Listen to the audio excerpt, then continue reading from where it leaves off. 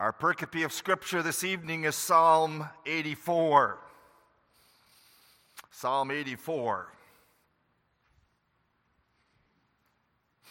After hearing some of the names of the church in the Old Dispensation, when it was apostatizing, Sodom and Gomorrah, a harlot, corrupters, how beautiful had this view of the invisible church of Christ Jesus.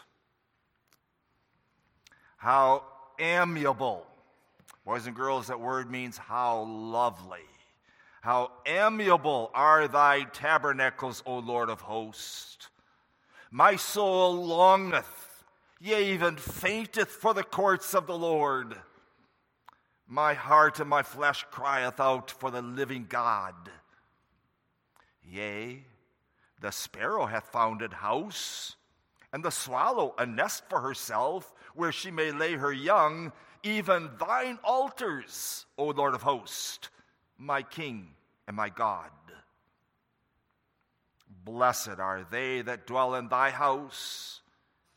They will be still praising thee.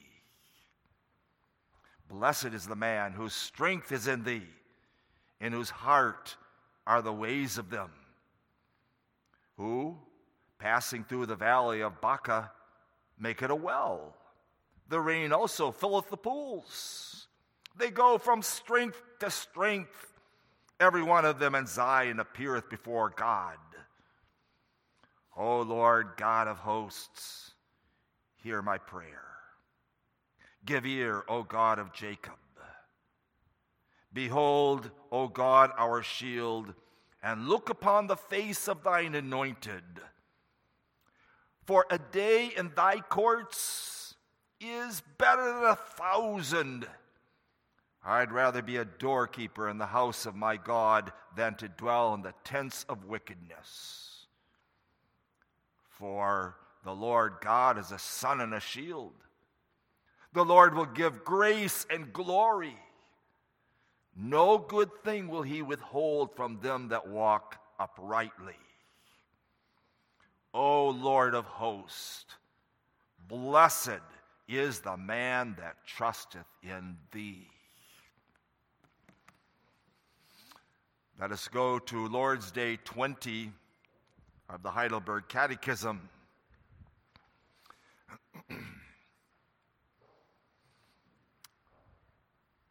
Last week we looked at the doctrine of the Holy Spirit, but the Apostles' Creed looks also at the work of the Holy Spirit, namely the church, working forgiveness in our hearts, and the hope of everlasting life. Tonight I only want to look at question and answers 54 and 55. What believest thou concerning the Holy Catholic Church of Christ? Answer, that's the Son of God. From the beginning to the end of the world, gathers, defends, and preserves to himself by his Spirit and Word, out of the whole human race, a church chosen to everlasting life, agreeing in true faith, and that I am and forever shall remain a living member thereof. Question 55, what do you understand by the communion of saints? First, that all and everyone who believes, being members of Christ, are in common partakers of him in all his riches and gifts. Secondly, that everyone must know that it is his duty readily and cheerfully to employ his gifts for the advantage and the salvation of other members. Now, before you close your psalters, if you would also turn to page 48, I want to read the article on the Catholic Christian Church, Article 27. We believe and profess one Catholic or universal church, which is a holy congregation of true Christian believers, all expecting their salvation in Christ Jesus, being washed by his blood, sanctified and sealed by the Holy Spirit. This church hath been from the beginning of the world, and will be to the end thereof, which is evident from this, that Christ is an eternal king, which without subjects he cannot be. And this holy church is preserved or supported by God against the rage of the whole world, though she sometimes, for a while, appears very small, and in the eyes of men to be reduced to nothing, as during the perilous reign of Ahab, the Lord reserved unto him 7,000 men who had not bowed their knees to Baal. Furthermore, this holy church is not confined, bound, or limited to a certain place or to certain persons, but is spread and dispersed over the whole world, and yet is joined and united with heart and will by the power of faith in one and the same Spirit.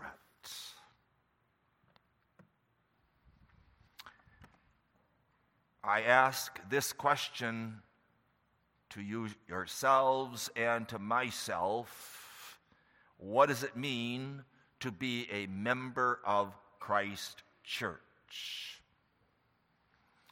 Is the church institute important to you? There are those who say, I only need Christ, I don't need the church. But we read from our confessions that there is no salvation apart from the church. Christ gathers a church. The Old Testament word kahal means a gathering, or the New Testament word ecclesia, gathering or a called out from the world and called unto Christ Jesus. There is one organic whole. I believe in a, that means one, holy, Catholic, and from the Belgian Confession, Christian church. I believe in a. There's a whole family there. In other words, the church is not a mere group of individuals who happen to come together on Sunday, listen to a sermon, sing songs, and then individually go back into their homes. But we come here as a member of a family here in the local manifestation of the church. And the local manifestation is a manifestation of the invisible church of Christ Jesus.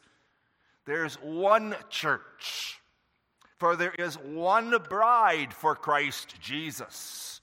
There is one beautiful temple being built with one palace. There is one city, the city of Zion.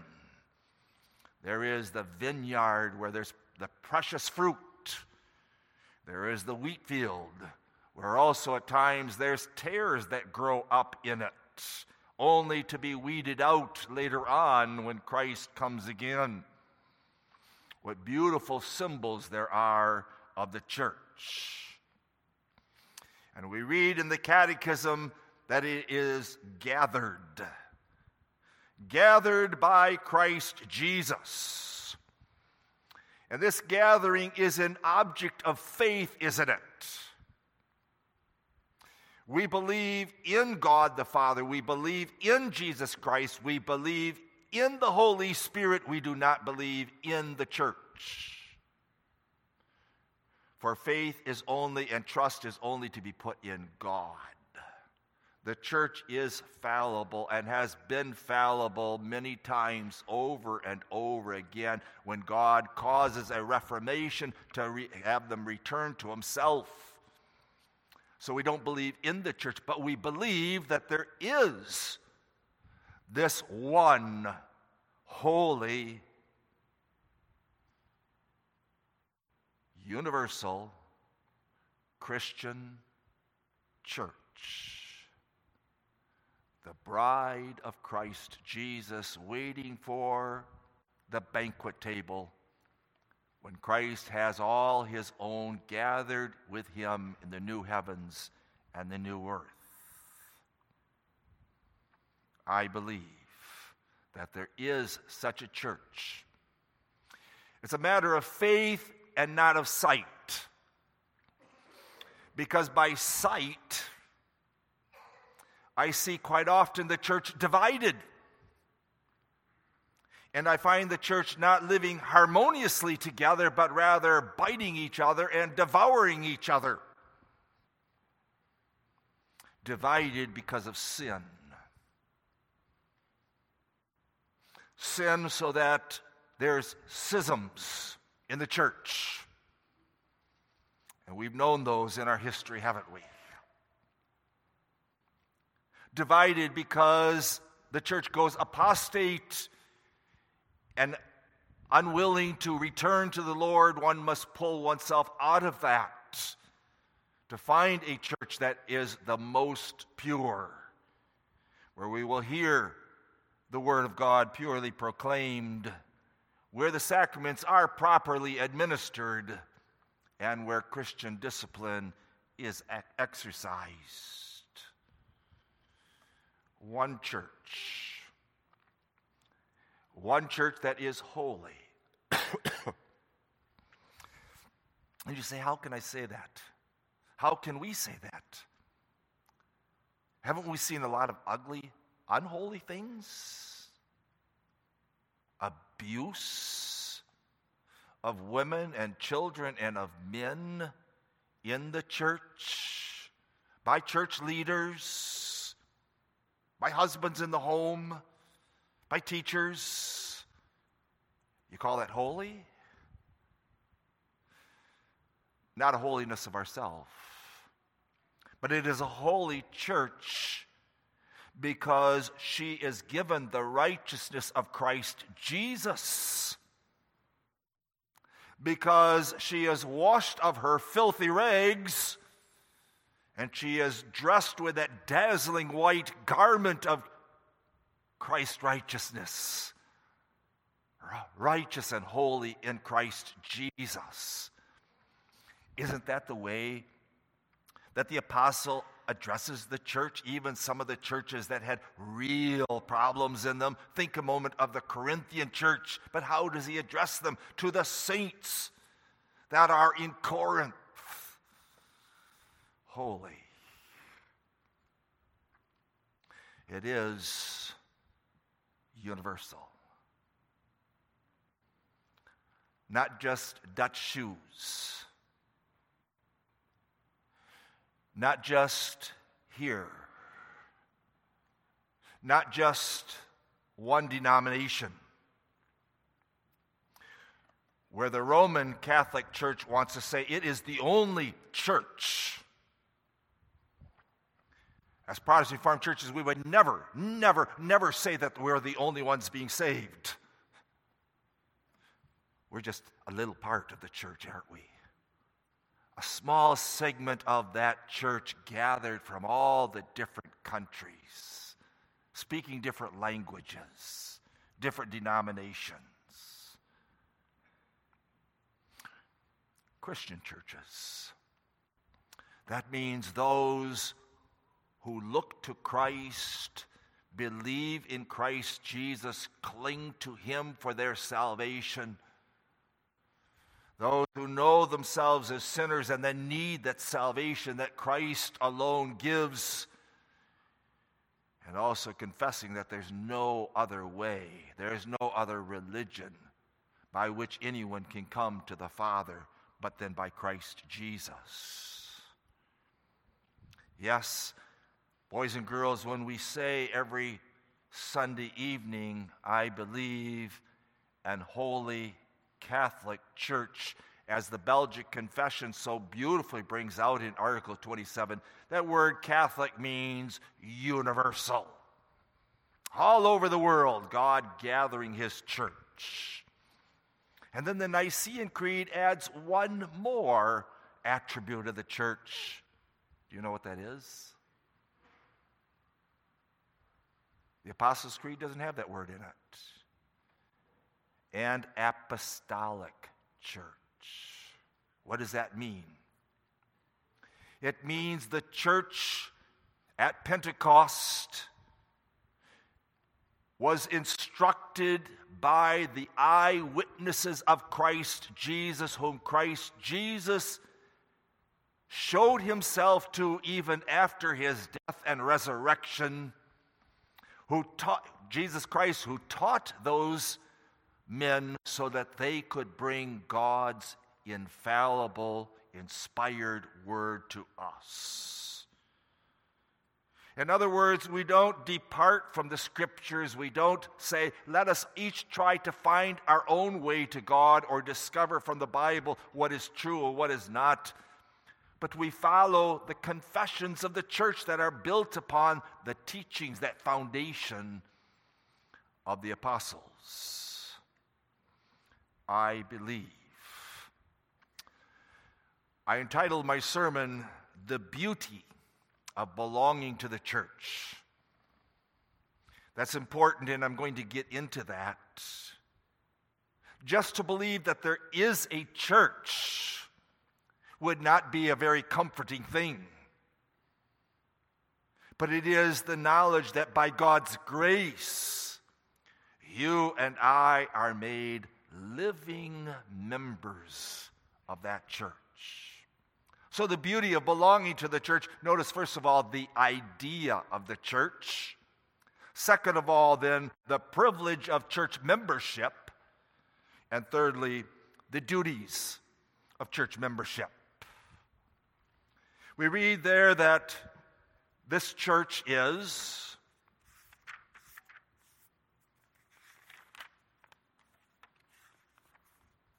gathered. What believest thou concerning the Holy Catholic Church of Christ, that the Son of God, from the beginning to the end of the world, gathers. We'll get into the other words also, defends and preserves, but he gathers to himself by his Spirit and his word out of the whole human race a church chosen to everlasting life. So I want to emphasize, what is the church? It is the gathering by Jesus Christ, not of whoever wants to become a member of the church. By ourselves, none of us would. Not in our sinful nature. And it is not the case that Christ offers himself to everyone and the church is made up of whoever is willing to come. But Christ gathers only those whom God has chosen in eternity. That's what those words mean from the Catechism. The Son of God, from the beginning to the end of the world, gathers by his Spirit and word a church chosen to everlasting life. Chosen by God. Chosen by God and given to Christ Jesus. Christ came into the world to save them, and to save them to the uttermost, and to save them alone, those whom God has chosen and given to him. Not those who are better than others, not those who deserve to be chosen. Let there never be that kind of pride in our hearts as somehow we're better than others. We're wretched sinners like everyone else, and it's only the grace of God in his sovereign election that we are made sons and daughters of God. Chosen by God's unmerited grace. We didn't earn it. Our works don't deserve it,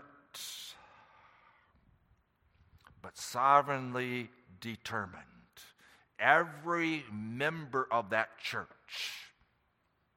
known by God from eternity, and by known I mean loved by God in eternity, and therefore he gave them to Christ Jesus. The doctrine of election is the heart, isn't it, of the church. Why am I here? Because of God's sovereign election. Amazing that God saves wretched sinners like us, as we sing in that song, Amazing Grace. Those chosen are gathered by Christ because he has purchased them with his precious blood. What that means is there is a particular atonement. Jesus is not a well-meaning Savior who wants to save everyone if only they're willing to, because then he would really be a failure, wouldn't he? Because most of humanity continues in their sin, do not want him. Our Savior is not a failure. He came into this world and he laid down his life, he says, for my sheep. I know those who are mine, and I give myself for them. Purchased. Purchased because they had sinned grievously, and there is a debt now to pay. For the soul that sinneth, it shall die. And our Lord Jesus died that death for us, purchased by his precious blood. And so it is the relationship here of the church. It is those who belong to Christ, who have been united to Christ, but we're going to get to that in a second, and therefore are united to one another because we are many members of the one body of Christ. Chosen by God, purchased by Jesus Christ, and gathered by Christ by his Spirit and by his Word. It's a calling of God, isn't it? Not an offer, but it is an effectual, it's a powerful call of God where we are drawn irresistibly to Christ Jesus. When the gospel is preached to us, Christ Jesus is set before you and me in all of his splendor and love. You young boys, young people, you get to know a young girl. And the more you get to know that young girl and you see her various characteristics, her splendor, you fall head over heels in love. That's how God brings young men and young ladies together in his church. Likewise, the Holy Spirit comes with the Word of God, and he sets before us in God's Word our Christ.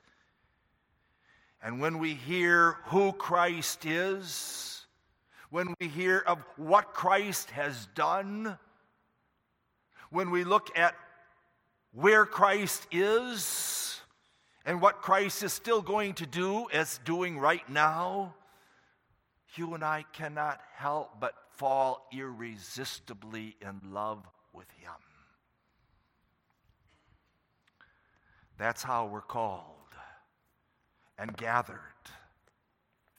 The Apostle Paul brings us to that in Romans chapter 10, doesn't he? Let me read those couple verses, beginning at verse 14.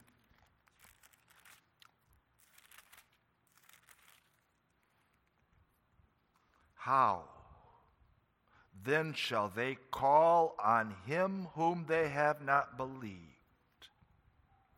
And how shall they believe in him of whom they have not heard? It really should say, and how shall they believe in him whom they have not heard?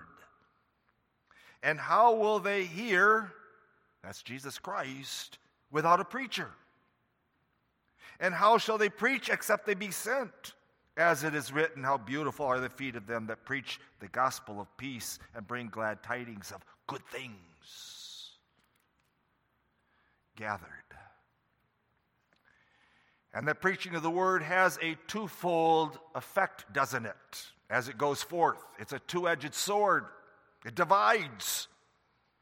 By God's grace, it comes to his own, his elect, and it draws them to Christ Jesus.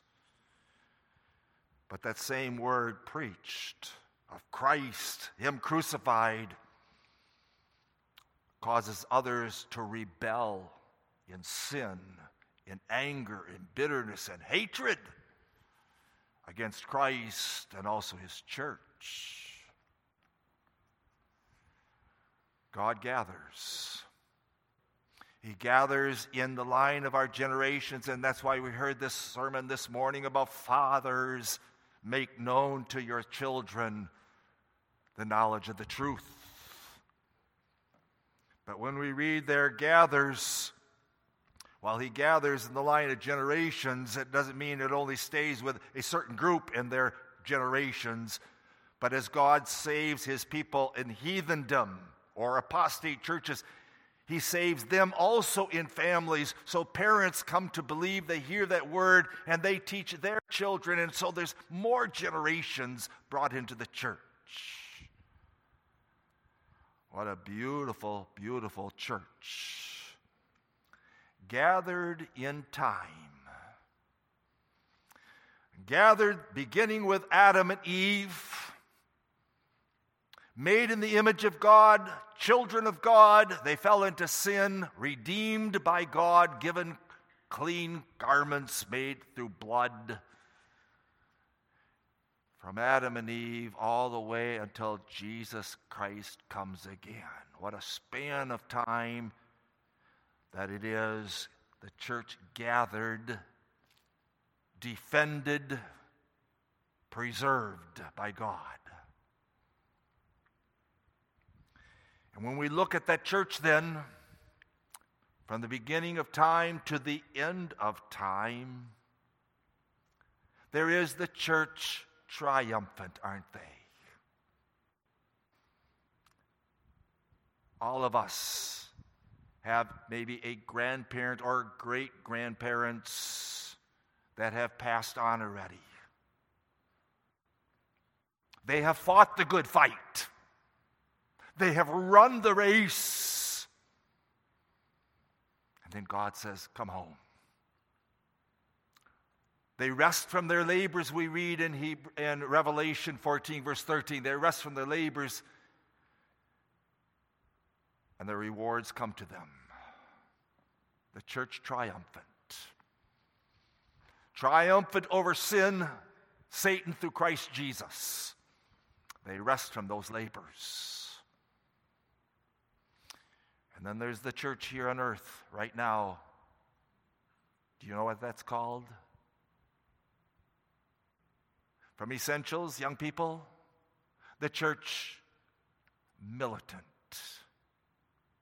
Not the church at rest, not the church in a lazy boy chair, doodling, twisting their thumbs, but militant. Ephesians chapter 6, there's a war going on. The devil and his host, the wicked world, as they hated Christ Jesus, hates the Christian. There's a beautiful hymn about that. Oh, Christian, dost thou see them standing on the holy ground? Do you see that wicked world? Do you see Satan wanting to divide this church, to lure you away? It is the Christian churches that Satan's after. He's going to finally come with the Antichrist who wants not only to get rid of Christ and faith in Christ, but he wants to be Christ in his stead. Oh, do you see those works of the devil and of the sinful world all around you, tempting, luring you, goading you into sin?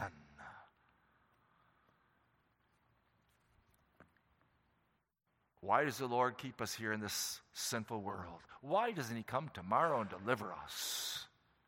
Well, because there's still more of the church, isn't there? There's the church latent. That is, the church that is still in the wombs of some of the mothers here in the church. Or there is those elect people in different nations or tribes that haven't heard the story of the gospel, haven't been confronted with Christ Jesus yet. Christ Jesus, by his word and by his Spirit, calling them. And Christ cannot come, and Christ will not come until every one of those elect known to God alone have been born and have been saved. And it is only when the last of those have been born and have been saved that Christ will come again. What does it mean for the church? I once said foolishly, it should almost be a fourth mark of the true church. And that's not really what I meant. I was being exaggerating. It's really part of the first point of the church, isn't it? The first mark of the church. The pure preaching of the gospel. Not content with just having the pure preaching of the gospel for ourselves, but rather that the preaching of the gospel be promiscuous. That's the word that our confessions use. Usually when we think of that word promiscuous, it's in a bad sense of people that are sexually promiscuous. I don't mean that at all. But rather, the preaching of the gospel sent wherever God opens up doors. The church is to be that light in the midst of this world. So the gathering of the church, very important in that word in our catechism, is the word of missions. Oh, how we need missionaries as well as pastors to bring the good news, to take that precious Reformed heritage that has been handed down to us so that others also may come to know it and love it like we do. The gathering chosen by God, purchased by the blood of Jesus Christ, gathered by his Spirit and word, we read, agreeing in true faith. Agreeing in true faith. That's what unites us, isn't it? That faith that God himself gives to us in regeneration. That faith that is worked in us by the preaching of the gospel. That faith that is strengthened in us by the gospel and the sacraments.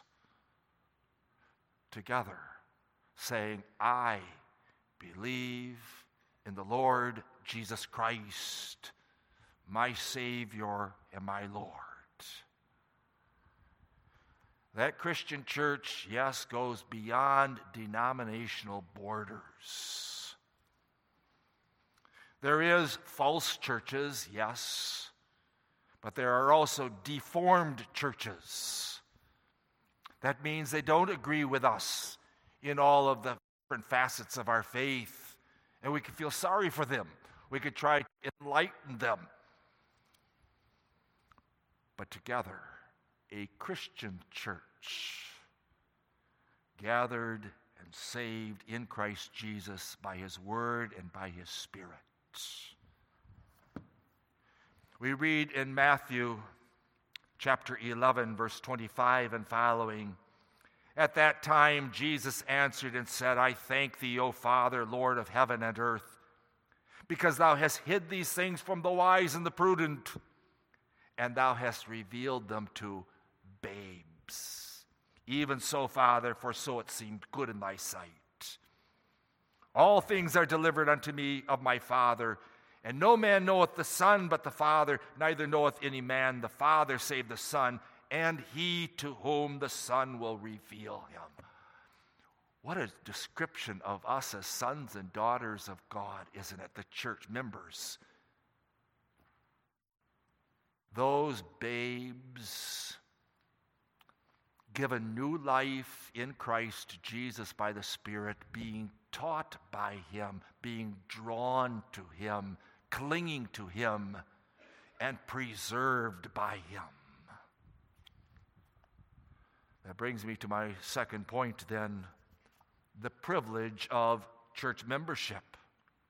For notice how that first question and answer ends. What do you believe concerning the Holy Catholic Church of Christ?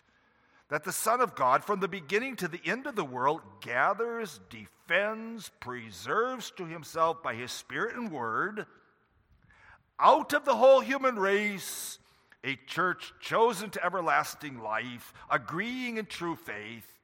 Now these words, and that I am, and forever shall remain a living member thereof. Those are precious words, aren't they?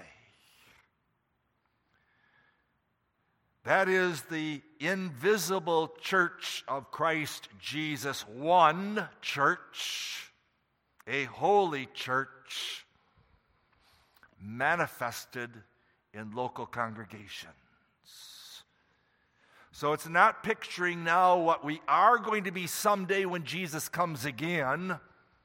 It's not looking for some kind of pot of gold at the end of a rainbow, but it's describing what you and I, by faith, now are already and always will be. Because He preserves us, and not anything in this world or even in death can separate us from the great love of God in Christ Jesus. Members of the church, not just adults. Thankfully, as churches, we do not have the practice where we send the little kids out when it's time for the sermon, saying, well, it's way above their heads. Boys and girls, listen to me, young people, you are very important members of the church. The moment of your baptism, you are made a member of Christ's church. And as you grow and as you understand the truths of God's Word, finally you stand up and you say, it's not just my parents who love the Lord, but I love the Lord, and I love these truths that are taught here in this church. So we have the baptized members, communicant members, and that's always the prayer of the church, isn't it? That when our baptized children come to those years of discretion, they've been taught in the church, in the home, in the school, that they come and they make their own beautiful confession of faith in Christ Jesus and His church. But I want you to notice something else about this Lord's Day, how personal it is. Because when you and I say with the author of the Catechism that we believe in that church and that I am and forever shall remain a living member thereof, not just others, that wouldn't help us, would it? But we, by God's grace, are members of that church. Not a matter of doubt. We don't go through life and say, I don't know if I'm saved. I don't know if I'm really part of the invisible church. By the assurance of the Holy Spirit through God's Word, we know. We can have that assurance that we are God's children and that we are members of that church. How do we know it? Not by feelings, not by emotions. No, we know it by God's Word, His infallible Word. There are those who say that children can't know that for sure. Sadly, they bring their families up in doubt. No assurance of salvation until they finally experience something late in life. They say they can't know. We can know. We can know. We're not boasting in ourselves, but rather the grace of God worked in our hearts by the Holy Spirit through the Word. A faith that is nourished, a faith that is strengthened, so that we work out our salvation with fear and trembling. We're talking not only about the power of faith, but then we're talking about faith as an activity, aren't we? That's what James is talking about. You show me your faith, I'll show you my works. I've got a living faith. That's very evident that I'm nourished by Christ Jesus. I'm fed by his word, and therefore there is fruit hanging on the branches. And notice the words there. So first of all, I want to ask that question. Are you a member of the church? Are you glad you are a member of the church, whether by baptism or by confession of faith? Is it important, young people, to make confession of your faith? And Christ does say, confess me before men, and I will confess you before my Father who's in heaven. Deny me before men, and I will deny you before God. But an act of faith where we live for Christ Jesus, we love him, we serve him. God gives that assurance to us. When we dutifully attend church, when we read his word, when we use the means of grace, when we live in obedience to his word, not in sin and rebellion. Then there is that testimony then by our fellow saints. They know us as members of the church.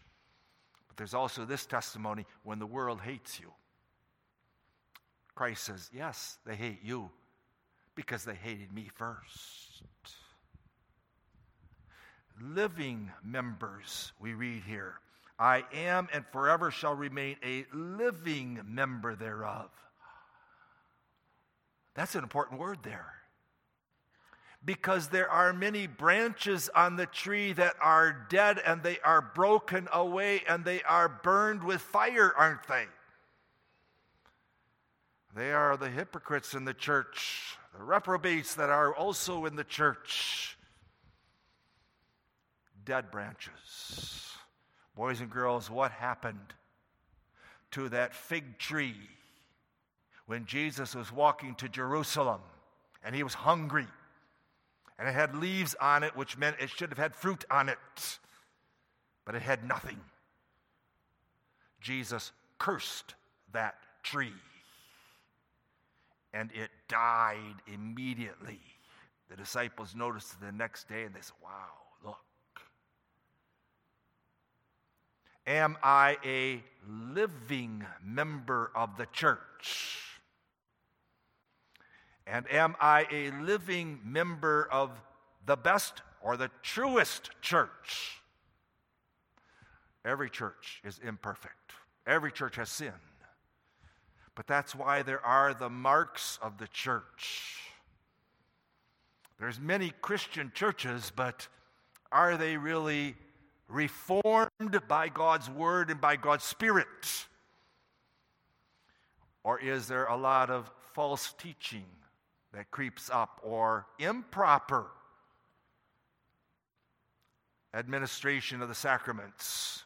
Many churches, it's left up to the individual.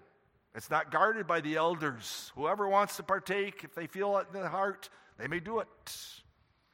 Many churches where there's absolutely no church discipline because, they're so afraid if they would actually discipline a member. Am I a living member of a church that I believe has the purest preaching of the word, the proper administration of the sacraments, and Christian discipline is exercised?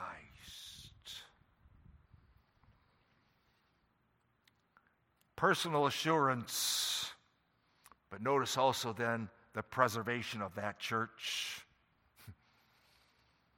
How important is that? We are gathered and we are defended and we are preserved. It's so important, beloved, because you and I are so weak and so fickle in ourselves. So often our eyes are blinded by the beauties of the world instead of looking at Christ Jesus. So many times our minds are all of a sudden centered on wrong thoughts instead of things that are from above. So many times our feet are tempted to go in wayward ways. That is the broad way, the easy way, rather than the difficult way of Scripture. But beloved, we are preserved because Christ says to us, as he said to Peter, Peter, I prayed for you. Remember when Peter was going to have that trial? When those young ladies would ask him, aren't you one of those of Jesus? Jesus had warned him before the cock crows. Jesus says, but I prayed for you, Peter. Think of that. We are preserved because Christ Jesus prays for those who are his. And by his Spirit and by his word, he leads them and he corrects them and he instructs them. He calls them back to himself. So that ours is an eternal and ours is an abiding membership in his church. The fifth head of the canons, don't they? They explain that preservation of the saints. Because election is sovereign and unchangeable. Because the death of Jesus Christ was not in vain. Because the intercession of Christ Jesus cannot fail. Because of the gift of the Holy Spirit and God's grace is effectually bestowed upon us. What a beautiful statement then. I shall forever remain a member thereof. Because it is Christ Jesus given to us by God. He is the one in heaven who continues to instruct us. At times he warns us. He comes with admonitions to us. He trains us in godliness. How beautiful then are his exhortations to us to be faithful, to fight the good fight, to run the race that's set before you. We're able to do that because we are preserved by Christ's Spirit and grace through his word. And I am a living member thereof. Think a moment, beloved, as the Apostles' Creed continues to go on with the work of the Holy Spirit. What blessings flow to us. You and I are assured by the Spirit and the Word that though our sins are many in number, they are forgiven. They are blotted out by the blood of Jesus Christ. And not only are our sins ripped away, but we're not standing there naked, but we are given a garment, a dazzling white garment. The righteousness of Christ is imputed to us. Amazing. As our sins were ripped off from us and placed upon Christ Jesus, his righteousness is graciously clothing us. What a blessing. If one would ask you, who are you? How would you answer? Would you give them your name and then give them your occupation? I think that's usually how we go about it, isn't it? But does it really identify you? Shouldn't we answer rather, I'm a child of God, I'm a son or a daughter of God. I know him, I love him, I've been purchased by Christ Jesus, I'm indwelt with his Spirit. What a blessing. And may we, in the communion of saints, look at each other that way. Our fellow sons and daughters in Christ of God. And the hope that's ours. We won't always have to fight the good fight. We'll not always have to run. I'm tired after I run 2 miles. But there comes an end to that race. The eternal hope that is ours. We're not always going to be pilgrims and strangers in a sinful world. But the day is coming when Christ comes and he says to us, come home. Enter into the joys of your master. So the catechism ends really with the communion of saints. And when we say the Apostles' Creed, you'll notice that I usually don't pause there, do I? I believe in Holy Catholic Church, the communion of saints. They are one and the same. For even as we've been united to Christ Jesus, we're united together. We're his body. We're the various members of that body, and we can't do without each other. And so while there's many natural differences between us, different backgrounds, different homes, different colored skin, there's a rich diversity, but there is that one unity. We are in Christ Jesus. And we live by faith.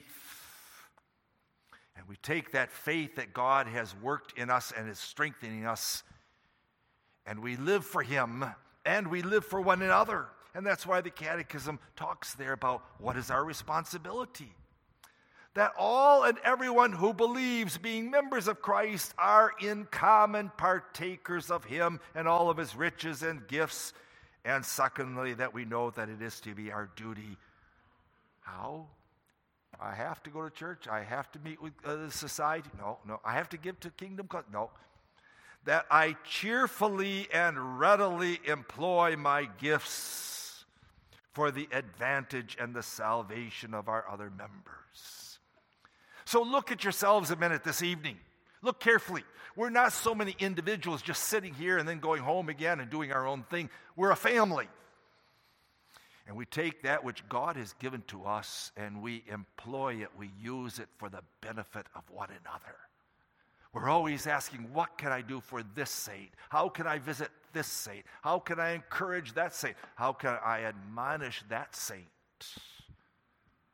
We don't live to ourselves.